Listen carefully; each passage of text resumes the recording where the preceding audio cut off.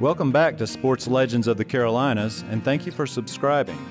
I'm your host, Scott Fowler, and on this podcast, we speak with some of my favorite sports icons from the region I've covered for almost 30 years. I always felt like I was always having to prove that I was just as good as other players. Charlie Scott was the first African-American athlete to receive a scholarship to the University of North Carolina. Scott also won an Olympic gold medal with the U.S. team in 1968. Banged it back to Charlie Scott. Here come the men in green.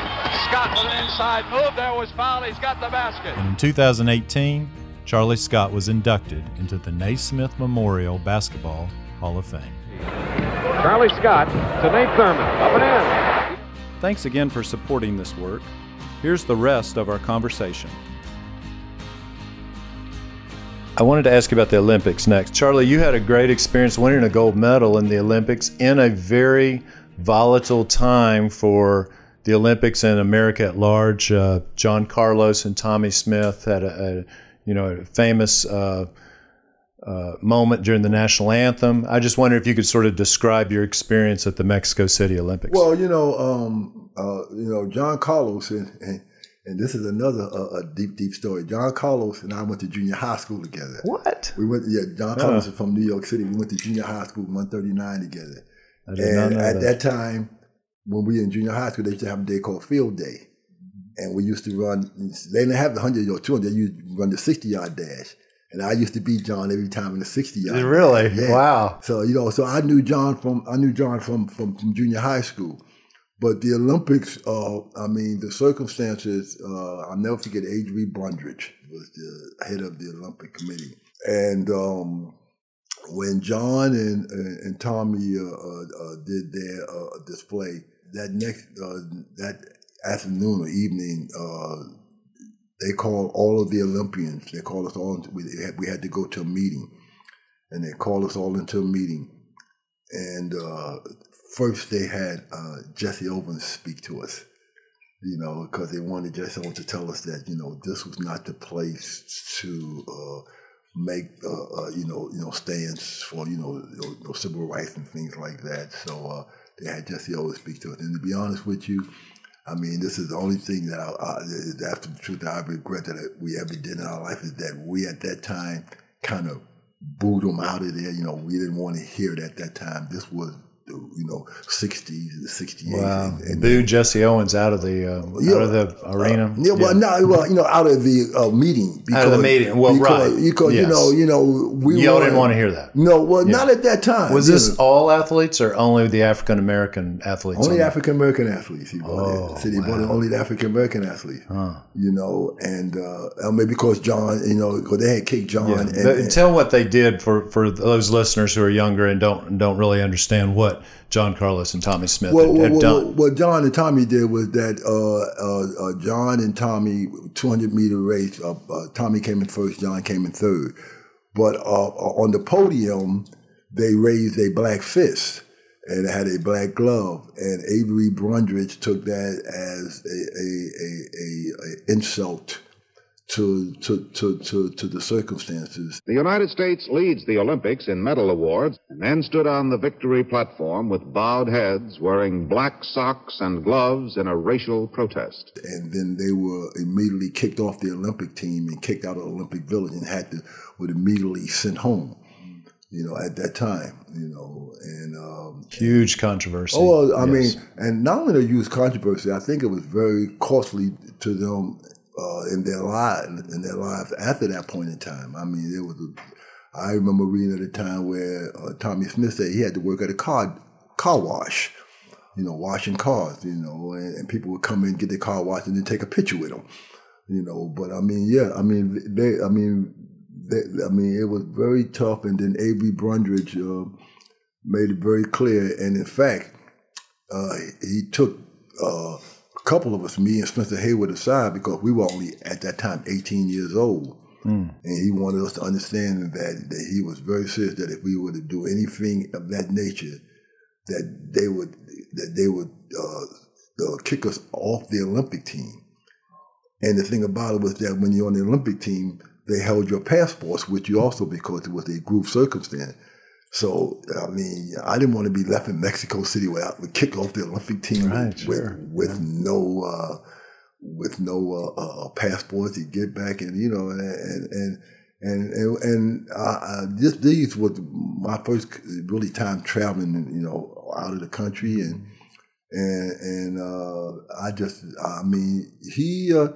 he made it very clear to us that we were not going to be able to do anything without having repercussions at that time, not later, but at that particular point in time. So what happened after Jesse Owens was at that meeting? What happened after Jesse then? did that? Of course, no players, it wasn't Jesse that really made us change mind. It was when A.B. Brundage said what he was going to do. The threat of course, like you say, the Olympic team had your passport. You're in another country, so you can't get out of that country without your passport. Wow! So if they tell you they're kicking you off the team and whatnot, strand you in Mexico City, strand you in Mexico City and whatnot. It was, So I mean, especially at that time, it was my first time ever traveling outside. I didn't know. I mean, we had gone to Russia. I mean, my first time really. It was a scary event to hear what he said and to think that possibly could have happened to anybody. So we adhered to what he said at that time. So no one did anything. So when you won the gold, y'all hadn't finished yet, I guess. No, we hadn't finished yet. So when you won the gold medal, when I won the gold medal, we collected our gold medal. But one thing I did, which I did do, is that I know because they had flights, and I had my flight out later that night, and I remember that I took off my uniform, I put it on the floor, got my bags and left my uniform right there on the floor. Never got it. Never had it yet. Really? Yeah, I left my uniform. As sort of a form of protest? I don't want to form of protest, at that time. I just left my uniform. So now you don't have that uniform. I don't have the uniform. I don't have the uniform in it. Wow. Well, I don't think Do you still have your gold medal? Yeah, I still have my gold medal. and everything. But no, the uniform, no. The gold medal we won. I mean, that's what I was proud of. Right, yeah, sure. Especially since the next year they lost it. And we were the last team to keep to keep winning the string on with won like 68 games in a row. That's right. Like that. It was 72 when they finally lost. They lost. And that super controversial Russian thing. Russia. Yeah, the basket at the end. Yeah. I did not know that story. What a courageous act by John Carlos and Tommy Smith, and the amount of time it took for that to be thought of as courageous as opposed to. And the people don't understand that. With Tommy, the other guy that was up on the stand with them, the Australian guy. The Australian guy, he got it. I mean, because he went along with it. I mean, he was demonized back in Australia for a long time, and yes. I mean, people forget that part. I mean, the courage he took, he wasn't even part of it, but he was demonized for going along with the circumstance. I had forgotten that part. To skip ahead a little bit, Charlie, but you left UNC after you graduated from UNC with what was your degree in? Business. Business. History. I'm sorry. History. Oh, history. I want to say business. Okay. Business what I wanted. Business was the hardest things there.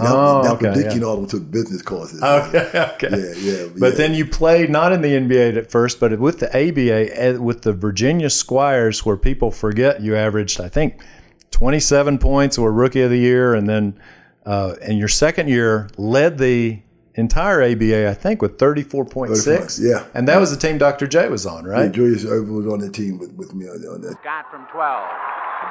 And you outscored Julius Ervin. Yeah, I was the leading scorer on the team. Here's Charlie Scott on the attack. That must have been a hard team to defend. How did y'all play that? Did you just... No, well, ABA was, and the thing about it is that, people think that, I mean, that was great. Well, I played 3 years with Connie Hawkins and was the leading scorer. So, I mean, and Connie Hawkins is really the prototype of Julius Ervin. Yeah. So I played with two of the greatest one-on-one players that ever played from New York City. And I was the leading scorer when I played with both of them. So, I mean, that's well, I mean, I was fortunate in the fact that I was a 6'6" guard at the time. which, at that time there was maybe one other, which was Oscar Robertson. Oh yeah, so you were taller. So I was a prototype, and you were a leaper also, as well as a great shooter. Yeah, so I mean, position. No 3-point line though. Yeah, no 3-point. Yeah. But I mean, well, the ABA, but I didn't shoot many 3-point lines. Many 3-point. Really, the 3-point line was way back then, a lot further back than they have it now. Oh, right. So what was the ABA like? Was that a kind of crazy league that like the NBA now? Was it? Yeah, that's all it is. I mean, the NBA has, it was, more, well, not the NBA now. The NBA is in the 70s and the 80s. Okay. The NBA now is very robotic. Mm-hmm. Mm-hmm. So, I mean, but like the NBA, like, with Magic and them, What do you think the glory era of the NBA was? Well, I mean, it wasn't even when I played. I would have to say when Isaiah, Magic, Bird and all. I mean, the 80s, maybe. The 80s. I think the 80s had some of the greatest teams that ever played basketball. I mean, I know I'm biased. I think that the Celtics had probably the greatest front line that ever played basketball. In Parrish, Bird, and McHale. I think it's probably the greatest front line you ever going to see play basketball. That fit together so well. But I think the 80s, and the battles between Detroit and LA and Boston and Detroit and Boston and Chicago and Detroit, Philly and New York. I think there were a lot of great teams at that time. Definitely a lot of great teams and a lot of great competitive teams at that time. Basketball was fun to watch and I knew everybody. Now, if you turn on TV, I couldn't name a player that come out of college so early. I don't know a guy's name. I mean, you stay in college 1 year. You don't like it now, the way they run to the 3-point lines and. Well, I don't like it because I don't think I think that you take away the ability to play for a lot of players because now you run to. Hey, I mean, how you like to see a 7-foot guy standing at the 3-point line? I mean, what the hell is he doing at the 3-point line, shooting a 3-pointer? You're 7 feet tall. That's the most ridiculous thing I ever see. I mean, you watch Milwaukee play and see Lopez go to the 3-point line. I say, why do I need to be 7 foot if I'm going to go shoot a 3-pointer? I better get a little smaller guy who can shoot a lot better. I don't need a 3-pointer. I don't need a 7-footer to shoot a 3-pointer. Yeah, the big man's been mostly taken out of the game. Yeah. Unless you're Giannis. And then they open it up. Mm-hmm. Everybody else standing at the 3-point line, so he can drive. So he can drive. Yeah. You played on a great team. Tell me about the Celtics team that you won an NBA championship with. Well, I mean, I was fortunate. I played with 5 Hall of Famers. We all know JoJo White, Dave Cowens, John Havlicek, Paul Silas, and Don Nelson. I mean, I played with I had great teammates. And I played for Red Auerbach. I mean, the greatest thrill to be a Celtic, and really, Boston's a great city to play for. I mean, I ain't say live in, I said, but a great city to play for. It's a great city to play for. Got the greatest fans in the world. They weren't rough, though? You always hear Boston fans are really rough, or is that just to the opposing team? Well, you know what, though? I think each city is had the personality, each sports team had the personality of its city. Mm-hmm. So if you look at the Boston Celtics team, they personify what the city was: physical, tough, cold, and you look at LA with Magic and them, fluid, Hollywood, teams really most of the time they model the city that they're from. I mean, the personality of the team, you try to get the personality of the team to be the personality of the city because that's how the city embraces them because, that's their team, that's their personality. You and y'all beat Phoenix in the final, I think. Yeah, we beat Phoenix, yes, right? Yeah, we beat Phoenix in the final, and it was like poetic justice because I had got traded from Phoenix to Boston, and we ended up playing them in the finals, and then that became a good fairy tale story. Mm-hmm. And they had the triple overtime game and all that. So I've been very fortunate to have a lot of great things happen to me in basketball. You retired when you were how old? 32.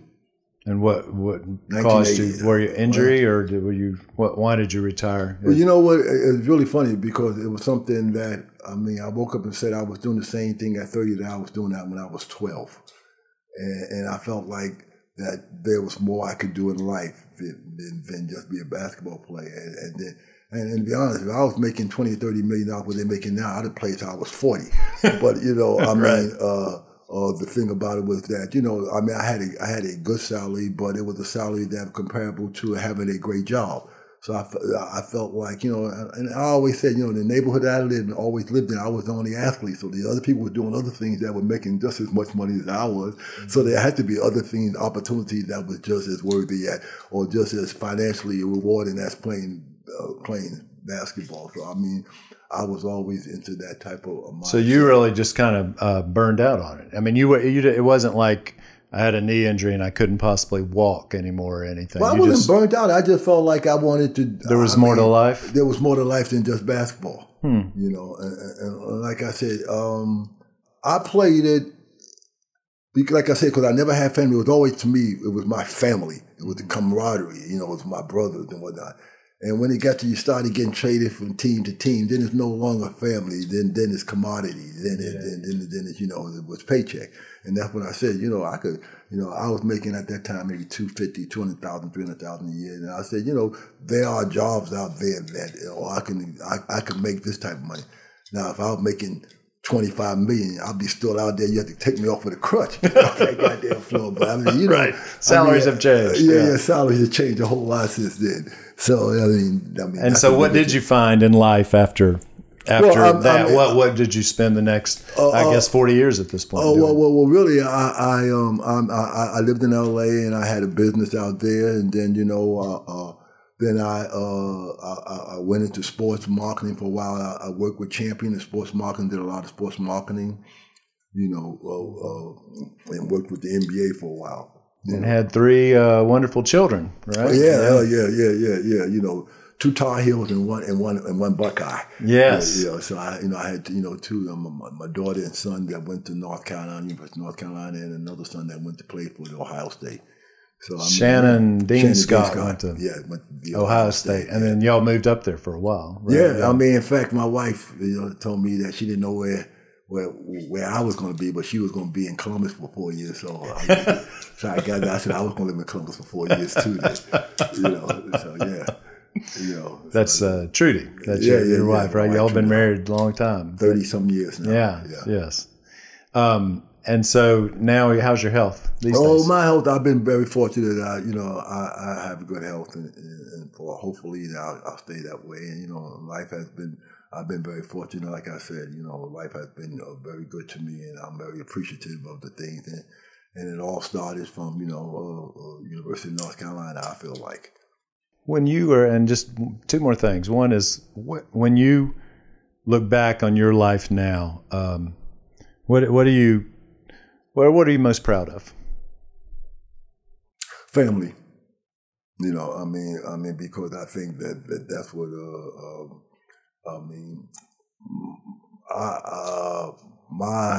I would say Coach Smith is still the way I judge, what I do. And the most important thing to Coach Smith and what he had taught us was family. Family is the most important thing, and what you do with your family, I think, is the most important thing. I mean, that to me would be my biggest, I think, that's the most thing I'm most proud of. Family, because I didn't come from a family. I mean, it's the total opposite of what I grew up in, and to have a family that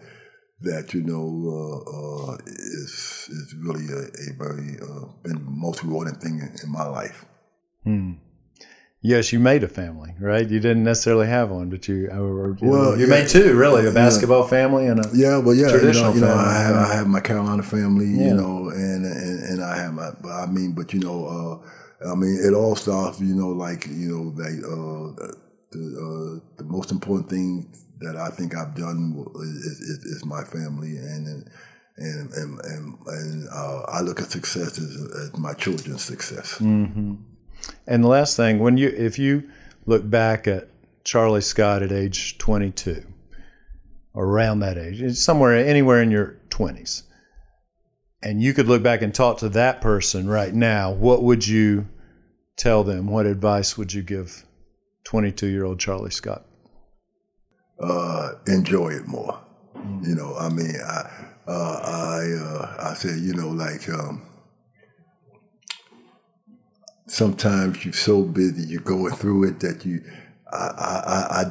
like I said, I didn't get opportunity to enjoy all the things that I accomplished. I didn't get opportunity. I didn't get opportunity to enjoy college. I didn't get really to enjoy college. I got the opportunity to go to college, but not to enjoy college. And then, to be honest with you, I never got job. I didn't enjoy pro basketball because the fact that I felt like everyone felt like, well, he was a star around just all white players, So I always felt like I was always having to prove that I was just as good as other players, because as a black ball player that went to all white school and played in an all white conference, people said, well, you were good because you just played in an all-white conference. You did not play against, you did not play in the Big Ten, or you did not play in the Far West. You did not play against, you played in the conference where you were the only one for the whole time. So, are you really that good? And so I've always felt like I had to always prove, my ability as far as being, capable of playing, with anybody, it's a blessing and it was a blessing and kind of, problem, that I've always felt like I had to always prove myself rather than being accepted, like I think a lot of players, when you come out of college, Calvin Murphy, Pete Maravich, you accepted they're great. Rick Miles, you accepted they're great. Dan Isley, even though he went to, you accepted they're great. But, Charlie Scott, he played in North Carolina. There's no other black guys down there. He played, and especially when I'm playing in the South and I'm playing where there's Earl Monroe down the road and Henry Logan down the road. Well, he didn't play against those guys, so we don't know how good he is. Maybe they would be. So, it was always to me a point of having to, prove that I was a good basketball player, so that's why, that's how I always played it. So like I said, I never, I don't think it wasn't until probably not until I won the championship with Boston that I ever got really satisfaction about being in basketball, because then I felt like I had done all the things. You really had taken every step. Yeah, I'd taken every step that, and succeeded at that level. Where the question was, would you be a champion? You're a great ball player, but would you be a champion? And I felt like, when I won at Boston, that was really the culmination of what I wanted to do, because I played basketball as a team sport to win, and the opportunity to win a championship and to play for and to win one took away really any doubts that anyone could have of that, are you a winner, and basically. I don't know why I put that pressure on myself, because I had won at every level I've ever played at, but I've always felt like that was the testament of how good of a basketball player was I a champion in that sport. Enjoy it more. Well, those are wise words from Charlie Scott. This has been a wonderful interview, Charlie, and thank you for being part of Sports Legends of the Carolinas. Thank you again for subscribing and supporting local journalism. Next. Hello, I'm Wesley Walls, and I'm the next guest on the Sports Legends of the Carolinas. Tune in to listen to a good old Mississippi boy tell some football stories and also some life stories. Should be fun. I'm Scott Fowler, and this is Sports Legends of the Carolinas. This show is produced by Jeff Seiner and Cotta Stevens, and the director of audio at McClatchy is Davin Coburn. For lots more content and to continue supporting this kind of work, please visit charlotteobserver.com/sportslegends and consider a digital subscription. Connect with me on Twitter at Scott_Fowler or by email at sfowler@charlotteobserver.com.